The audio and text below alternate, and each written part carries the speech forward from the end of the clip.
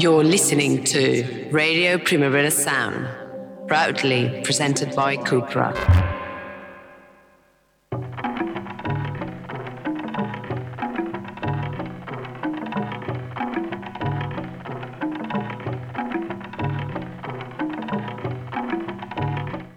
Hello and welcome to Radio Primavera Sound, welcome to Line Noise, and very much welcome to Shawn Reynaldo. How are you doing? I'm alive. That's the best I can say after being on tour for a week. This tour is amazing, right? I've got we should say you're on tour because you've just published a book, First Floor Volume 1, coming out on Velocity Press. Congratulations. Thank you very much. That's your first book? Yes, it's my first book. I didn't have a plan to make a book. It was actually Velocity Press's idea. They wrote me 2 years ago, just kind of an exploratory email being like, hey, if you ever have any book ideas, like, let us know. And I was like, I don't have any ideas. Thank you. And then they wrote me again around Christmas time and said, hey, what do you think about taking this newsletter, First Floor, that you write, where, anyone who's listening who hasn't heard it, I usually write like essays and articles and stuff like that. And they're like, what do you think about making a collection into a book? And I thought that sounded interesting. So we kind of really quickly put it together, and in the span of like 4 or 5 months got it out. And yeah, now I'm on tour promoting it. This tour is amazing. We were just talking about this off mic, and you play London, Bristol, Glasgow, Manchester, Amsterdam, Berlin, Barcelona tonight, 4th of July, and then an extra date in Milan at the absolute demand of Lorenzo Senni. It's true. It's weird how many people read First Floor. Like when I started it, it was the first one I checked. I went back and looked, and it went out to 89 people. And now it has like this, I don't want to like make it out to be this, it's a mammoth of media or anything, but it has a sizable following all over the world, including many artists. And when I first announced the tour, Lorenzo Senni wrote me and he was like, oh, are you coming to Milan? And I was like, I don't have any plans to come to Milan. I write in English, and I love Italy, but I don't think I have a huge fan base. He's like, oh, I would love to have you come. And he worked with some friends there and set it up. We literally announced it on Monday. The event is on Wednesday, and I'm looking forward to it. I'm also looking forward to eating some Italian food. I think you're being very modest that because it definitely First Floor has a big following, and it's sort of I want to use the phrase opinion leader, but without sounding like a total wanker. Can I use leader? Thought leader. Is that That's worse, I think. Yeah, that's worse. But you know what I mean? Like, is there a good way of putting that? I kind of think of myself, music journalist is a very generic term to use and means a lot of things, but I kind of function in the same way that like a newspaper columnist works, where it is very rooted in opinion and my perspective as someone who's been involved in electronic music for more than 20 years now, both as a journalist and in other roles as well. And I don't know, it's just kind of a space where I can write about things without having to worry about chasing clicks or upsetting, brand sponsors. Like, it's just a completely independent newsletter. And I guess that kind of gives me the freedom to like tackle sort of thorny topics that a lot of the more traditional media outlets usually steer away from. I want to get into that, but firstly, so tell us a bit about yourself for anyone that doesn't know. You started in radio, right? Yes. Yeah. So I started in radio, when I was 19 or 20 years old in San Francisco and also in Berkeley while I was a college student. And I worked in radio for almost a decade, pretty much. And that was both like commercial radio, like I worked at an alternative rock radio station. And then I also worked in non-commercial radio at the university station in Berkeley. And then I sort of transitioned into doing other things, running a few different record labels, DJing a lot, throwing parties. And somewhere along the line, I became a music journalist, like writing about music. And I worked at Accelerator magazine for a long time. I eventually became the editor-in-chief there. Then I worked at Red Bull Music Academy for a number of years. And when that ended, that's when I started First Floor. You were, because Accelerator was really, really big. It's one of those magazines that I'd kind of see on the shelves, like we got kind of import copies like coming into the UK, and it was like, I'm gonna say, and feel free to correct me, probably the US's biggest dance music magazine. Was there anything else? I mean, specialists? I mean, there was a few, like there was Herb magazine as well, but I think Accelerator was probably the biggest, and it was certainly the most recognized outside of the US. Like I run into people from the UK and Europe who are like fondly remember Accelerator magazine. And it's funny though, because I started working there in 2008, I believe. And we had like 15 people in 2 different offices, which now sounds like a lot.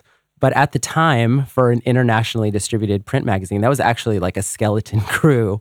But we made it work, and it was a fun operation. Although we had to cancel the print magazine within like 2 years of me starting, and we went online only. Like I've kind of been a music journalist during a very tumultuous time for music journalism. Like I saw the whole transition from print to online. And now I've seen the sort of disintegration of the idea that online media is sustainable through clicks and ads. And yeah, it's weird. I mean, I should have gotten out a long time ago, but here I am still persisting. I don't know if it's the same with you as it's been for me, is that when I sort of started in music journalism in about 2005, and people are always like, oh yeah, just like 3 years ago. 3 years ago we had all the money, and 3 years ago we were flying out to New York, and I was like, oh, for God's sake. Yeah, there's not been a lot of perks during my time. The main perks is free music, free guest list to shows, and then the occasional press trip to go to a festival that you're, obligated to review. And I don't want to like make it out like that's not nothing. I've enjoyed enjoyed all of those things, but the golden era of being flown out to Los Angeles to go hang out with an artist for a week and then write a 3,000 word profile, it's not something I've experienced in my time. So yeah, but it's fine. Like I've made it work. I think it's quite interesting your time when you were with Accelerator, for example, because again, this is coming from an outsider's perspective, but as far as I saw, there was, the big electronic music boom obviously dance music's from the US. It's an American invention, Chicago, Detroit, New York, etc. Let's not forget that. But like, in terms of like more mainstream media, there was like the sort of late 90s boom, and you had like Chemical Brothers and Astralwerks label and all that kind of thing. And then it seemed again, and I'm speaking from the outside, that it kind of went a bit quiet. And that was like when you were at Accelerator, right? Was it? Yeah. I mean, the guy who started Accelerator, his name was Andrew Smith, and he was literally a raver during the 90s, like involved in the American rave scene, which was a basically underground phenomenon. And yeah, during the late 90s, there was this push where they called it electronica, and it was Chemical Brothers, Fatboy Slim, Daft Punk. And it's like, hey, it's this quote unquote new thing that they were trying to sell to mostly like alternative rock kids and, angry suburbanites in the US. And it worked for a couple years, and then new metal came along and electronica got pushed aside. So, but my experience of electronic music was almost entirely like as an underground phenomenon. And I came into it as a wholly independent music culture, a community that existed outside of the mainstream and actually positioned itself that way. Like part of the appeal was it was like this sort of secret society that was set against what was happening on Top 40 and the radio and MTV and stuff like that. So when I got the job at Accelerator, it felt like, oh, this is cool. It was a chance to write about music that really wasn't being covered in the press and even in the independent music press that much in the US. There was only a few small outlets that paid attention to this stuff. Because I'm sort of amazed, sorry, this is slightly going off piece, but I'm sort of amazed even now that some of the people that I consider like the most fundamental names in like electronic music, I mean, I know people like Kevin Saunderson and people like that, that even now, even like, post, even now, post EDM and kind of when it does seem to be getting quite big, that, someone like Kevin Saunderson doesn't kind of get the reverence he deserves, maybe? I mean, I think I mean, there's such a long history of, no offense, but the UK loves to take American music. Yeah. Oh no, then it's not offense at all. It's a Yeah, and then repackage it and then sort of claim it for itself. And then, lots of times the history of where it came from, especially when it's coming from, Black and brown communities in the US that aren't tied into the international music industry, they kind of get pushed aside or just not the recognition. And I mean, some of that is, I don't think it was malicious necessarily on the UK's part. I mean, I'm sure there were some guys that were like, there's definitely tons of stories about people not getting their royalties and signing sort of shady deals and, UK labels selling millions of copies and getting rich while the artists are back home in Detroit not making money. But I think for the most part, it wasn't necessarily malicious. It was just people were really excited about this music. They wanted to throw events, and then DJs in the UK started picking it up. It was a lot easier to, build something locally, build local scenes, throw local events.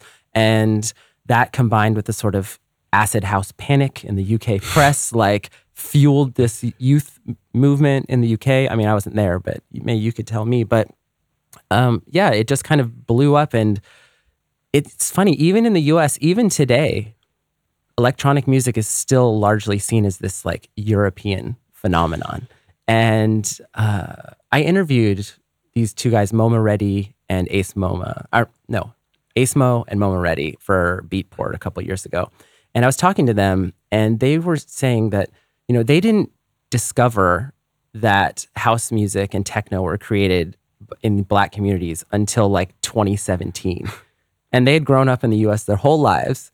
And when they found out about this history that they hadn't been told by the media, they were really upset, and legitimately so, because they were like, this is something that came out of our community and nobody told us. So we always just thought that this was music for white people and music from Europe.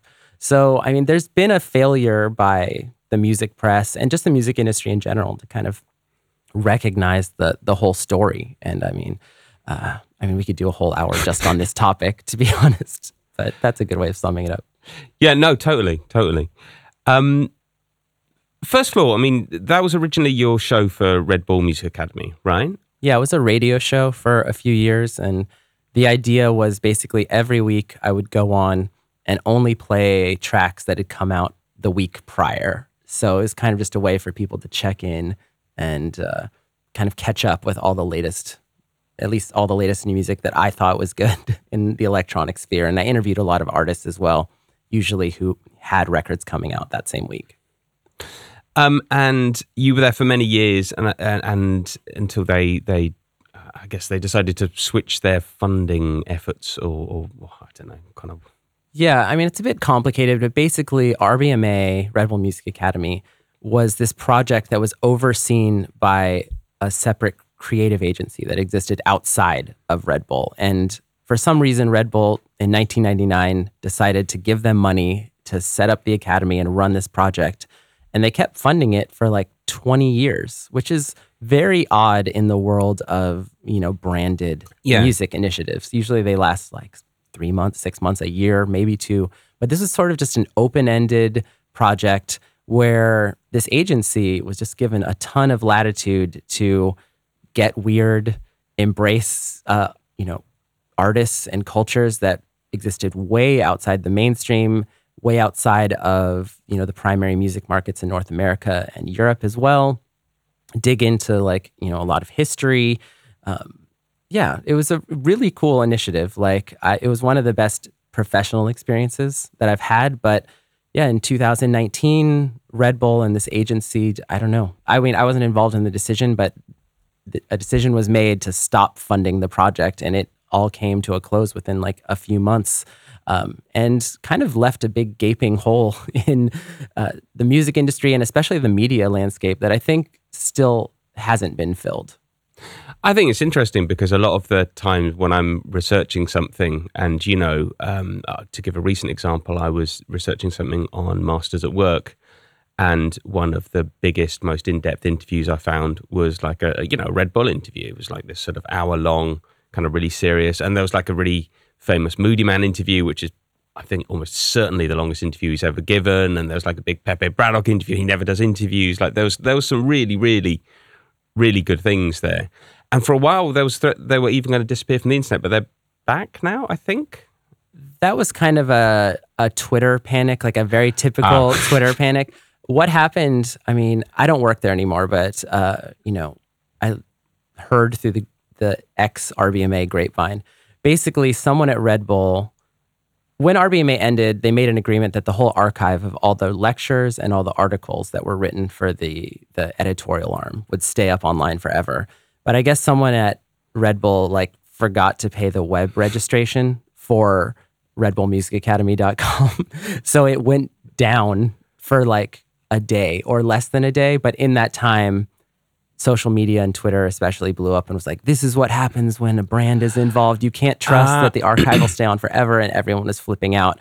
And then someone paid the bill and it went back online a day later. And of course, no one acknowledged that there was a mistake or that everything was fine. I mean, that said, could it just go down randomly someday if Red Bull decides we don't want to pay this server bill anymore? Possibly. And that's really scary. I mean, that's a scary thing about digital media in general, where there's tons of publications that have gone out of business and their entire archive just disappears overnight. It's happened to me where things I've written are just no longer available. Yeah. So 2019, when that ends, most people would probably, I don't know, start freelancing. But you decide to go out on your own to launch a newsletter, which 2019, I remember newsletters weren't, I mean, they were obviously a thing. They existed. People knew about them. But it wasn't, I think now it's more of a accepted route, if you know what I mean. What was the thinking there? I had a couple of friends who had kind of started talking about newsletters. One was Todd Burns, who was a former editor of Red Bull. He was the editor of the Red Bull Music Academy Daily, and then also before that had been the editor-in-chief at RA. And he had started a newsletter, just not even focused on electronic music. And I was just like, oh, this is interesting. And it's kind of a throwback to earlier times of, a time of message boards and mailing lists and things like that. But more than anything, I just started it because I didn't know what I wanted to do next in terms of a job. When RBMA ended, didn't necessarily want to go and be the editor of another publication. I had done that before. There aren't that many electronic music publications out there anyways. But I was like, I'm an experienced person. People know my name. Someone is going to hire me. I'm just going to wait. But in the meantime, I should keep my name circulating, at least in industry circles. So a newsletter seemed like something manageable that I could do. And I just started it and just kept writing and kept doing it every week. But then within a few months, it grew from that initial 89 people that got the first one to hundreds and then thousands. And then I saw people posting my articles on Twitter, and it's starting arguments on social media for better and for worse. But it just became a thing people were talking about. And then 6 months into it, the pandemic hit, and it was like, oh, no one's going to hire me for a job now. I guess I'd better keep doing the newsletter. And also at the same time, everyone had tons of time to read. And there was definitely a big spike during the pandemic of people reading the newsletter and getting excited about it. And it's just gone from there. Now, 3.5 years later, it's something resembling a full-time job for me. One of the things I like about it, and one of the things I also think must be very difficult, is having to write one opinion piece every week. Because for me, there are some weeks where I care about a lot of things. And there are some weeks I'm just like, I'm good. Is it hard? It is hard. And I wish I could tell you that I had some master plan or some editorial calendar that is planned out months in advance. There's another newsletter I like called Penny Fractions, which is really focused on music industry machinations and financial deals made to buy songwriters' catalogs and streaming companies. Anyways, he actually publishes his editorial calendar for his readers up to 6 months to a year in advance. You can check it out. And so it's oh, I know in 2 months he's going to write an article about whatever topic. I literally take it week to week. And there's, the long form pieces come out on Tuesdays, and there's definitely many instances where it's Monday and I'm like, oh, I need to write something. So the good side of that is it gives the newsletter a certain sort of temporality. I don't know if that's the right word, but it's like it's current. Like, and lots of times I'm writing in sort of response to things that have happened recently or that I've seen online, or just an email I received or an article that I read. And I think that it gives me an ability to sort of tap into what people are talking about. I've been told so many times, like on this tour during the past week, where people say, like, what I really like about First Floor is that you put things into words that I've been thinking about, but just didn't know how to express or haven't seen anyone else talking about. So as much as I hate to use words like zeitgeist or something like that, I mean, I do think I have sort of an ability to tap into like what people are thinking and a willingness to talk about it, even if it, might make certain folks uncomfortable. I think you can definitely use the word zeitgeist, and I think that's sort of it's an advantage of the format, but it's also an advantage of the way in which you do it. I think so. You can. It's definitely. It always feels relevant, and that seems like a half compliment, but it's not. It's like that's a very difficult thing to do. Well, thank you. You often write about electronic music journalism. In fact, we were laughing recently. You were described as the scourge of the music press. And you're pretty hard on electronic music journalism, the standards. Why? Because, it's funny. Like when I started the newsletter, I felt like I did a lot more pieces that were sort of defending what was going on in music journalism, because there is like a pretty profound misunderstanding of the difficulties of being a music journalist. I think the average punter just thinks that we're all just like, getting free stuff and sitting around listening to people's records and cackling about how bad they are and like thinking of the best ways to tear artists down. I mean, music journalists are not terribly popular, even within music circles, lots of times. But so I used to write a lot about like, here are some of the structural difficulties that journalists face that you should understand, fewer resources, there's way more releases than we could possibly cover. It's a hard job and things aren't getting more difficult. But I don't know, in the post-pandemic sort of media landscape, it just feels like things have disintegrated to such a degree through these systemic causes. I want to make clear that like, I think most music journalists mean well and are in it for the right reasons and want to do a good job. But I think the media landscape has disintegrated to such a degree where it's almost impossible to do a good job. And a lot of media outlets have had to turn to, let's say, less than ideal business practices to keep the lights on. And I think you can raise the question of like, is music journalism even the main economic function of many of these outlets nowadays for a variety of reasons, whether they're chasing brand partnerships or selling tickets or these kinds of things.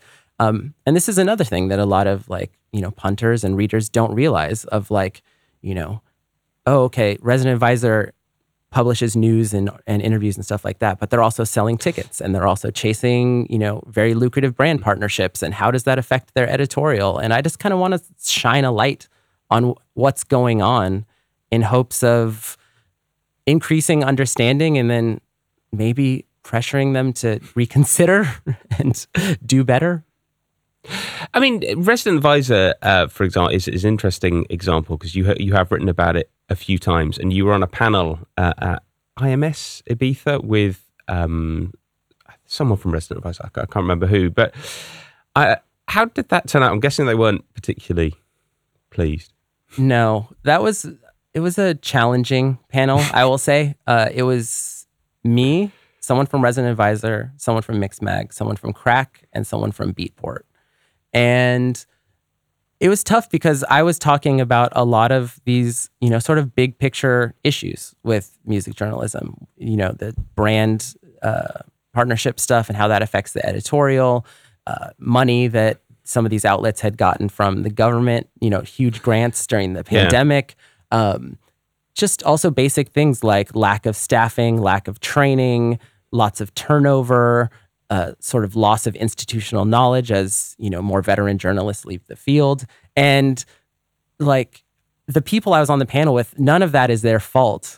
Yeah. But they were kind of in the position of having to defend their workplaces while I'm being like, well, you know, I know you guys are trying, but the places you work for are doing a bad job. And things definitely got a bit testy at times. But I've heard from many people that were in the audience that they enjoyed the conversation and, you know, appreciated that it focused on issues that don't get discussed that often. I think the other important thing to say is that every week you highlight at least one, and often more, pieces of electronic music journalism that you really like. Yes. Which I think people don't kind of pick up so much on, you know. Yeah, like I genuinely like electronic music, obviously, but also electronic music journalism. And there are good writers out there, and there is good journalism happening. It's just harder and harder to find. And it's not a matter of just going to the one trusted source anymore. I mean, people don't even really consume media that way. But when people ask me like, oh, well, where should I go to like get the good stuff? Like, and what I often tell them is for a good media diet, the best way is to find writers you like and follow them, because most journalists are contributing to multiple outlets. And if you find the good writers, that can make you feel more satisfied than just looking at, you know, whatever Resident Advisor or Mixmag or anyone is publishing, because that quality tends to vary quite a lot. So one thing that I find, I think you mentioned briefly that you know, obviously as a music journalist, you don't. I think people think you're going to be hanging out with artists all the time, you know, backstage, and you're really genuinely not, and arguably you probably shouldn't be either. But you have got a load of artists to basically interview you. I mean, like we're talking big names like Patton, Bruce, Matrix Man. This very night, John Talbot, who's not, you know, an artist who does a lot of anything in the media, and you've got them to interview you. I mean, they're moderating, but they're basically interviewing you. Like, yes. How on earth did you do that? I mean, some of it is just through being involved in this a long time, and outside of being a music journalist, you know, I have experience like as a event promoter and running labels and stuff like that. So, you know, there's examples of, you know, Matrix Man is someone I knew from when we both lived in San Francisco. Patton is someone I interviewed in the newsletter previously. And John Talbot lives here in Barcelona. We've been friends for a long time. So I don't want to give the impression that I'm hanging out with artists all the time, because I'm definitely not. But it's just, if you're in it long enough, you start to make relationships. And then I also, you know, someone like Lorenzo Senni, I've had one in-person conversation with him, and it was during Sonar this year for, I don't know, 2 minutes in a line. But a lot of artists seem to read the newsletter, and I think that they appreciate the fact that there's an outlet that's willing to, you know, do things outside of the regular promo cycle and sort of address, because I also write about the systemic issues that they're facing as well. Like, you know, just a couple of weeks ago, I wrote about how artists are increasingly expected to come up with like dazzling festival-ready live shows, even if they're just up and coming and new. And Lorenzo Senni actually wrote me immediately afterward and was like, this is something I've been talking about for years. So I think that's why they're willing to do it. But yes, I don't want to give the impression that like I'm in some like VIP room all the time, because that's definitely not my life. I write First Floor at home in my apartment in Barcelona, and I'm not consulting artists about what I should and should not be saying. How good are artists at doing this? I'm absolutely fascinated by this, because I think there is a skill in moderating a panel. There is a skill in asking questions, and I'm not going into specifics because that would be very rude, but like, how good are artists generally at doing this? Is there a moment when they realize that, oh no, you actually do need to sort of, you know? I mean, I would say it varies. I did try to ask people that either I had some kind of relationship with, or that I knew had spoken about some of these issues before.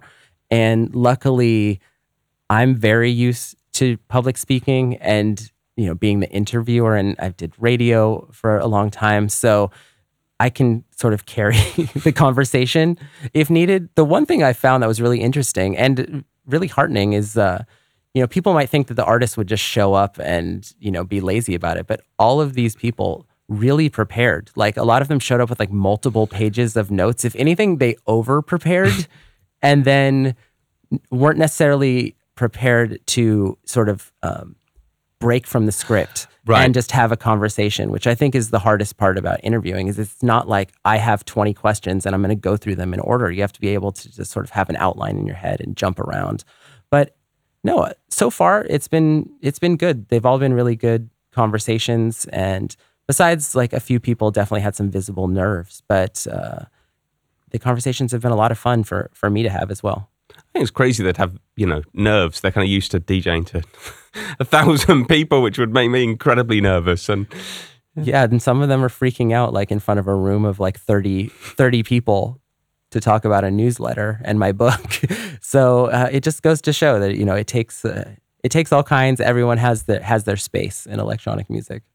I should just say, in case that came across badly, like artists, are brilliant and, doing what they do. And I'm like, they're incredible at making music, and there's no particular reason why they should be good at kind of asking questions. It's just us kind of quite interested to know, like, Yeah, I guess it was something of a risk on my part, but when I was putting the tour together, I really thought about it. I was like, well, I could have journalists interview me or other writers interview me, but it just felt like the conversation would be, I don't know, it just felt, not that it wouldn't be fun. I mean, you and I are having a nice conversation right now, but I just thought it would be interesting to sort of change up the dynamic a bit and sort of flip the usual relationship and see what artists had to ask me about. And yeah, like I said, much to my surprise, they really prepared. A lot of them had clearly read the book and were citing specific passages. In Manchester, John Howes, who runs the Kongburn label, he had some very specific questions where he was like, in this essay, you said this. All right, let's talk about this essay. And it was really, it got really granular at times, but it was good. It was good to see that. So the book, when Velocity Press got in touch and suggested doing a book, how did you start putting it together? Was it a case of like looking at your favorite essays, or the ones you thought were most relevant still, or the ones, I don't know, that had created most attention? I mean, there's 30 something essays in the book. So I kind of just went through the archive and picked out the ones that, one, had made the most impact when they came out, and two, that I felt resonated the most with me, especially now, like afterwards. And then also just a few that I really liked personally that weren't necessarily the most popular ones. And then I grouped them basically into 4 different sections in the book. So there's one section about sort of cultural norms and how they're shifting in electronic music. There's one section specifically about the music industry, things like streaming and other sort of business stuff and how it does and often doesn't work properly. There's a whole section on music journalism, and then the book ends with a kind of a collection of pieces that are more sort of historical or put things through a more historical lens. And yeah, that's the whole book. And you've updated them all? Yes. So I went through and, trimmed some of the things that didn't make sense because they were very specific to the week that it dropped. But the main bones of it is just what was already published in the newsletter. But I did create like a new intro for every single article. And then there's a intro to the book and an outro to the book. And I also got Martin, who is a Dutch artist, lives in America, runs the 3024 label. He wrote a nice, forward to the book. So it's probably about 90% stuff that was already published, but there is that new material. And it was interesting to like add these sort of new intros and like reflect back on things that I wrote 2 or 3 years ago, some of which I've changed my opinion about. And I even admit that, like, oh, when I wrote this, I was feeling X way, but now 2 years later, I feel slightly differently, and here's why. So it's not necessarily an attempt to like make myself look good and only put all the cases where I turned out to be right. Give us an example of that, something where you went back and kind of... Streaming is a really good example. I mean, I've written more articles and essays about Spotify than is advisable. But, it's been a big topic in the music industry. And in the first year of the newsletter, I wrote, there's one piece that's literally titled, pull your music off Spotify. And it was a real, let's tear this all down. Streaming is bad. People need to know that streaming has a negative effect, and here's why, getting into the nitty-gritty. And at the time, that conversation was still relatively new. And, there was people, like Liz Pelly and Matt Dryhurst who had already been talking about it. But I felt like in specific electronic music space, there wasn't a lot of people commenting on it. But as time has gone by, I mean, Spotify and streaming in general, it's gone through some pretty terrible press. Like everyone knows, like even like a suburban grandmother probably has heard that Spotify is having a negative effect on artists and it pays a fraction of a penny. And I think when everyone knows that this is the reality, yet the customer base for Spotify and for streaming is bigger than ever. It's literally larger than it's ever been. It's not going anywhere. It doesn't feel like, no matter how many times people dunk on the CEO Daniel Ek on Twitter and make fun of him because he's a nerd, or complain about their deal with Joe Rogan or whatever it may be, it doesn't seem like Spotify is going to collapse.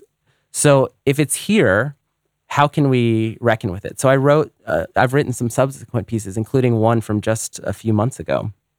That was like, if it's here, artists sort of kind of need to make peace with it and figure out, do they want to participate or not? It's not, we're never going to get to a point where everyone's pulling their music off Spotify, but some people could. And if we do want to reform it, maybe we should look at things like, advocating for government regulation and going that way instead of hoping that shame is going to work. It doesn't seem like shame is going to work, especially as the money keeps rolling in. So that's an example where I guess I've I don't want to say I've mellowed a bit. I'm still very down on streaming and its impacts, but I no longer have the illusion that we're going to fix it. What was it like generally going back to your work? It was fine, actually. I don't feel I didn't really feel uncomfortable going through it. It was kind of nice.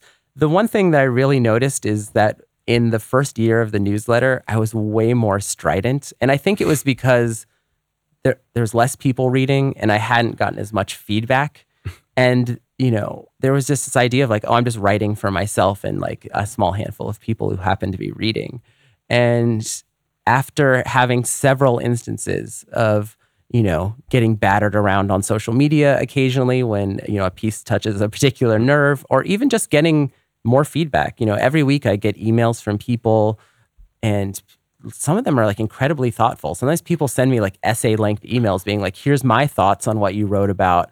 And it does make me think, and it's kind of compelled me to take sort of a more measured approach and do a lot more of hey, let's consider all sides of this. Sometimes people criticize me because I'm not big on especially nowadays, here's the problem and here's my solution.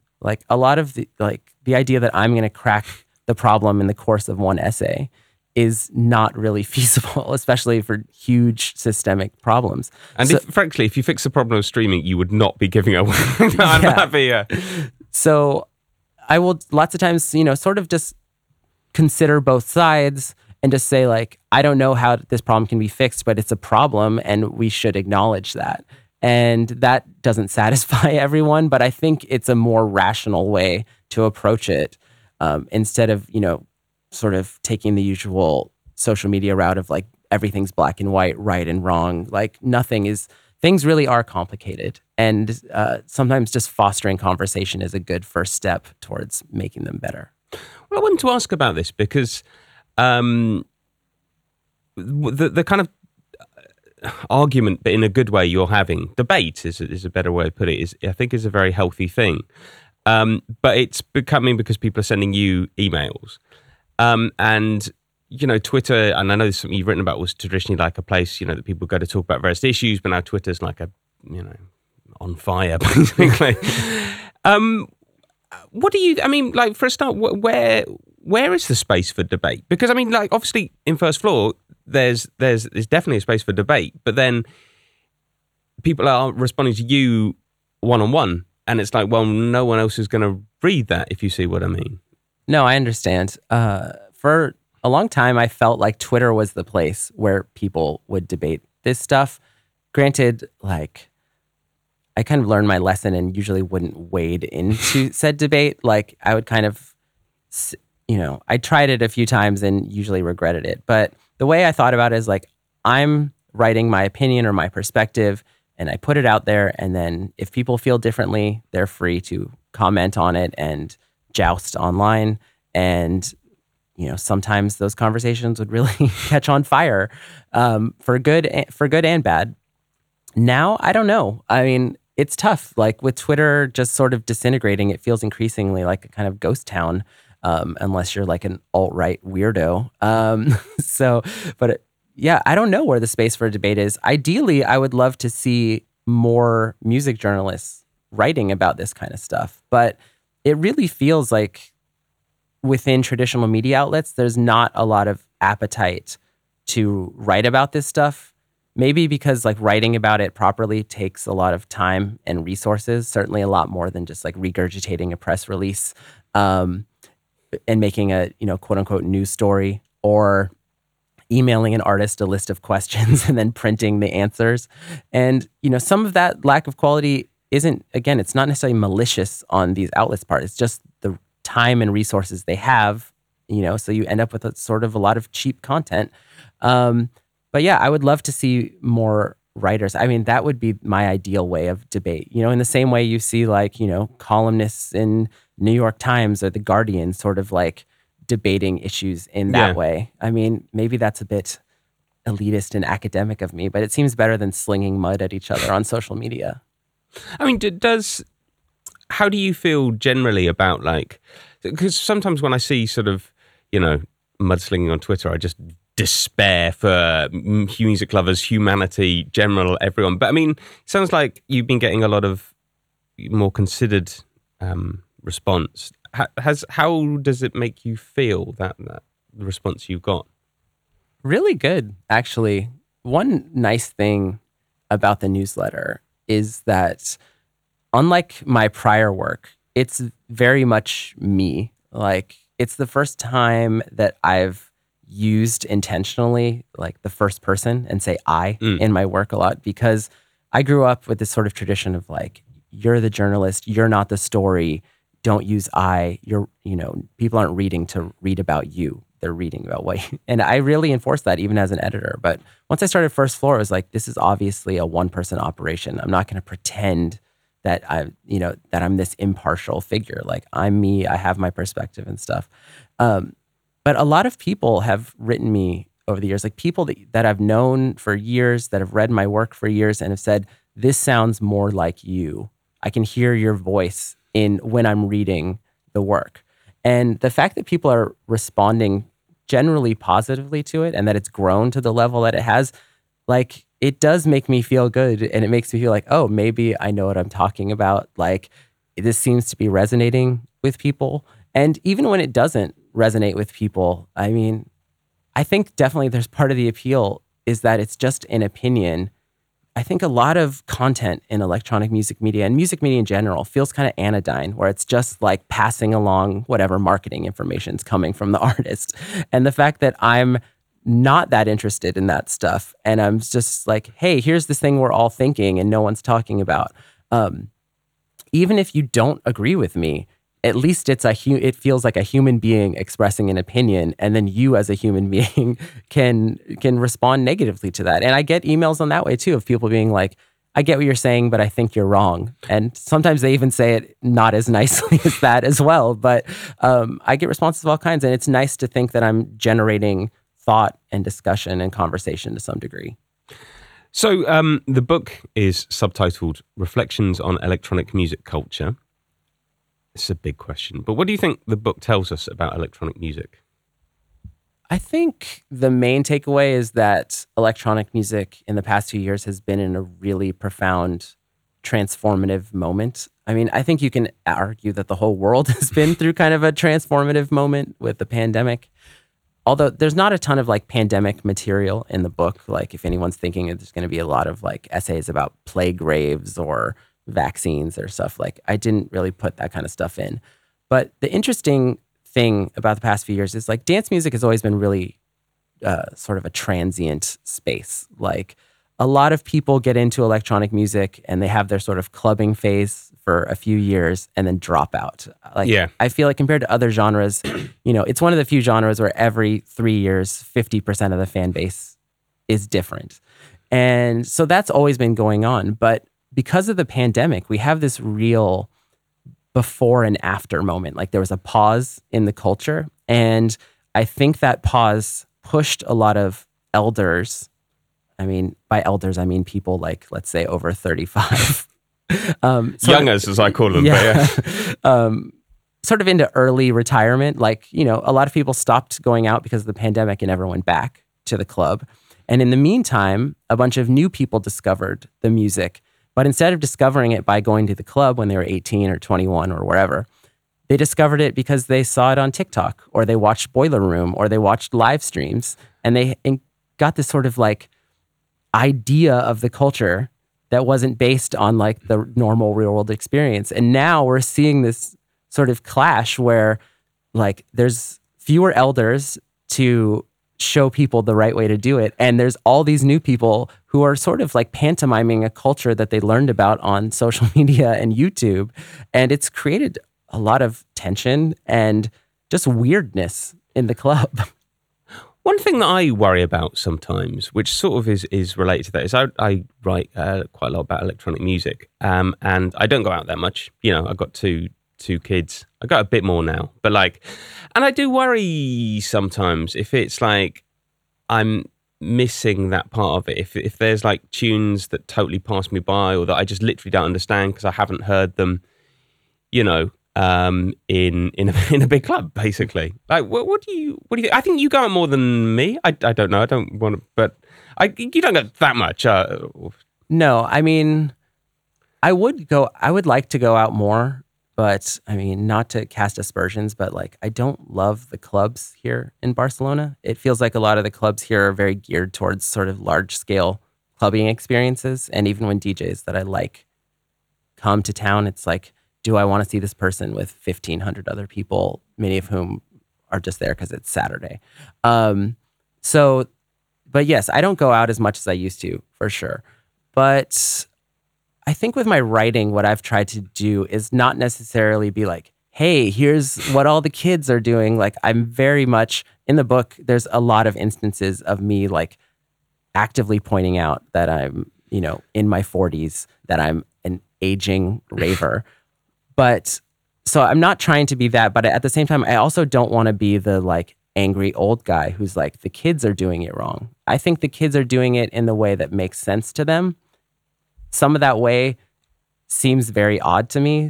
A lot of it I don't necessarily like, but I am interested in the motivations of like, you know, people are playing hardstyle remixes of Britney Spears in quote unquote underground club spaces now.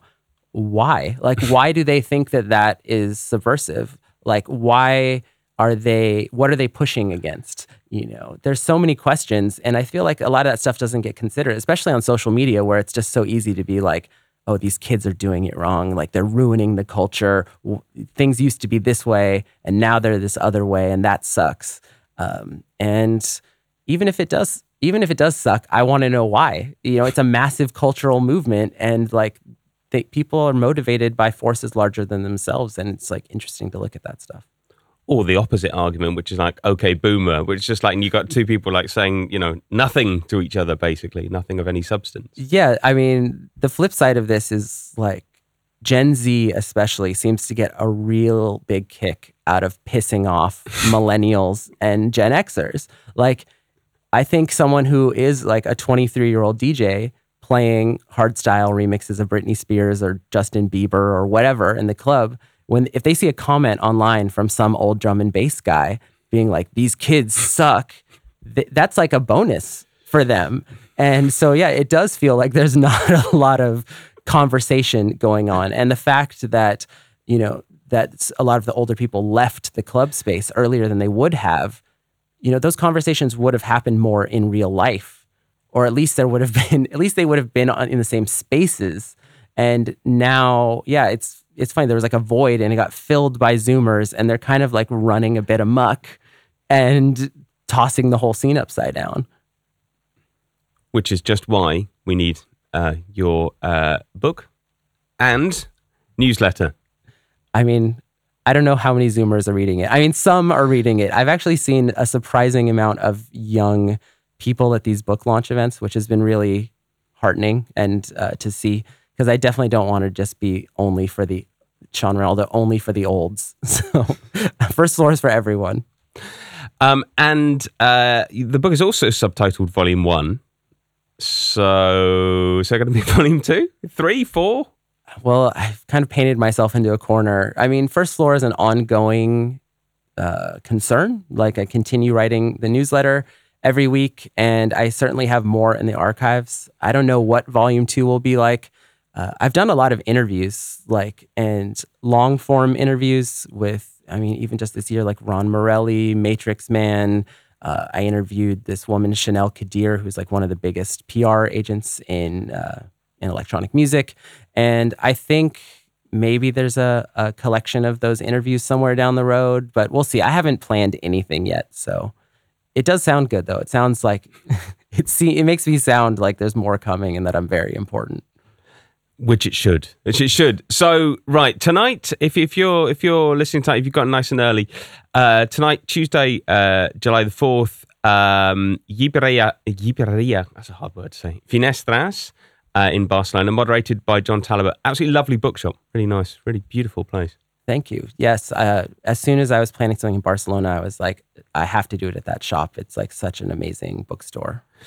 July the 5th, Milan? Where is it in Milan? It's at a place called Combo, which I believe is a hotel in Milan, and that one will be moderated by Lorenzo Seni.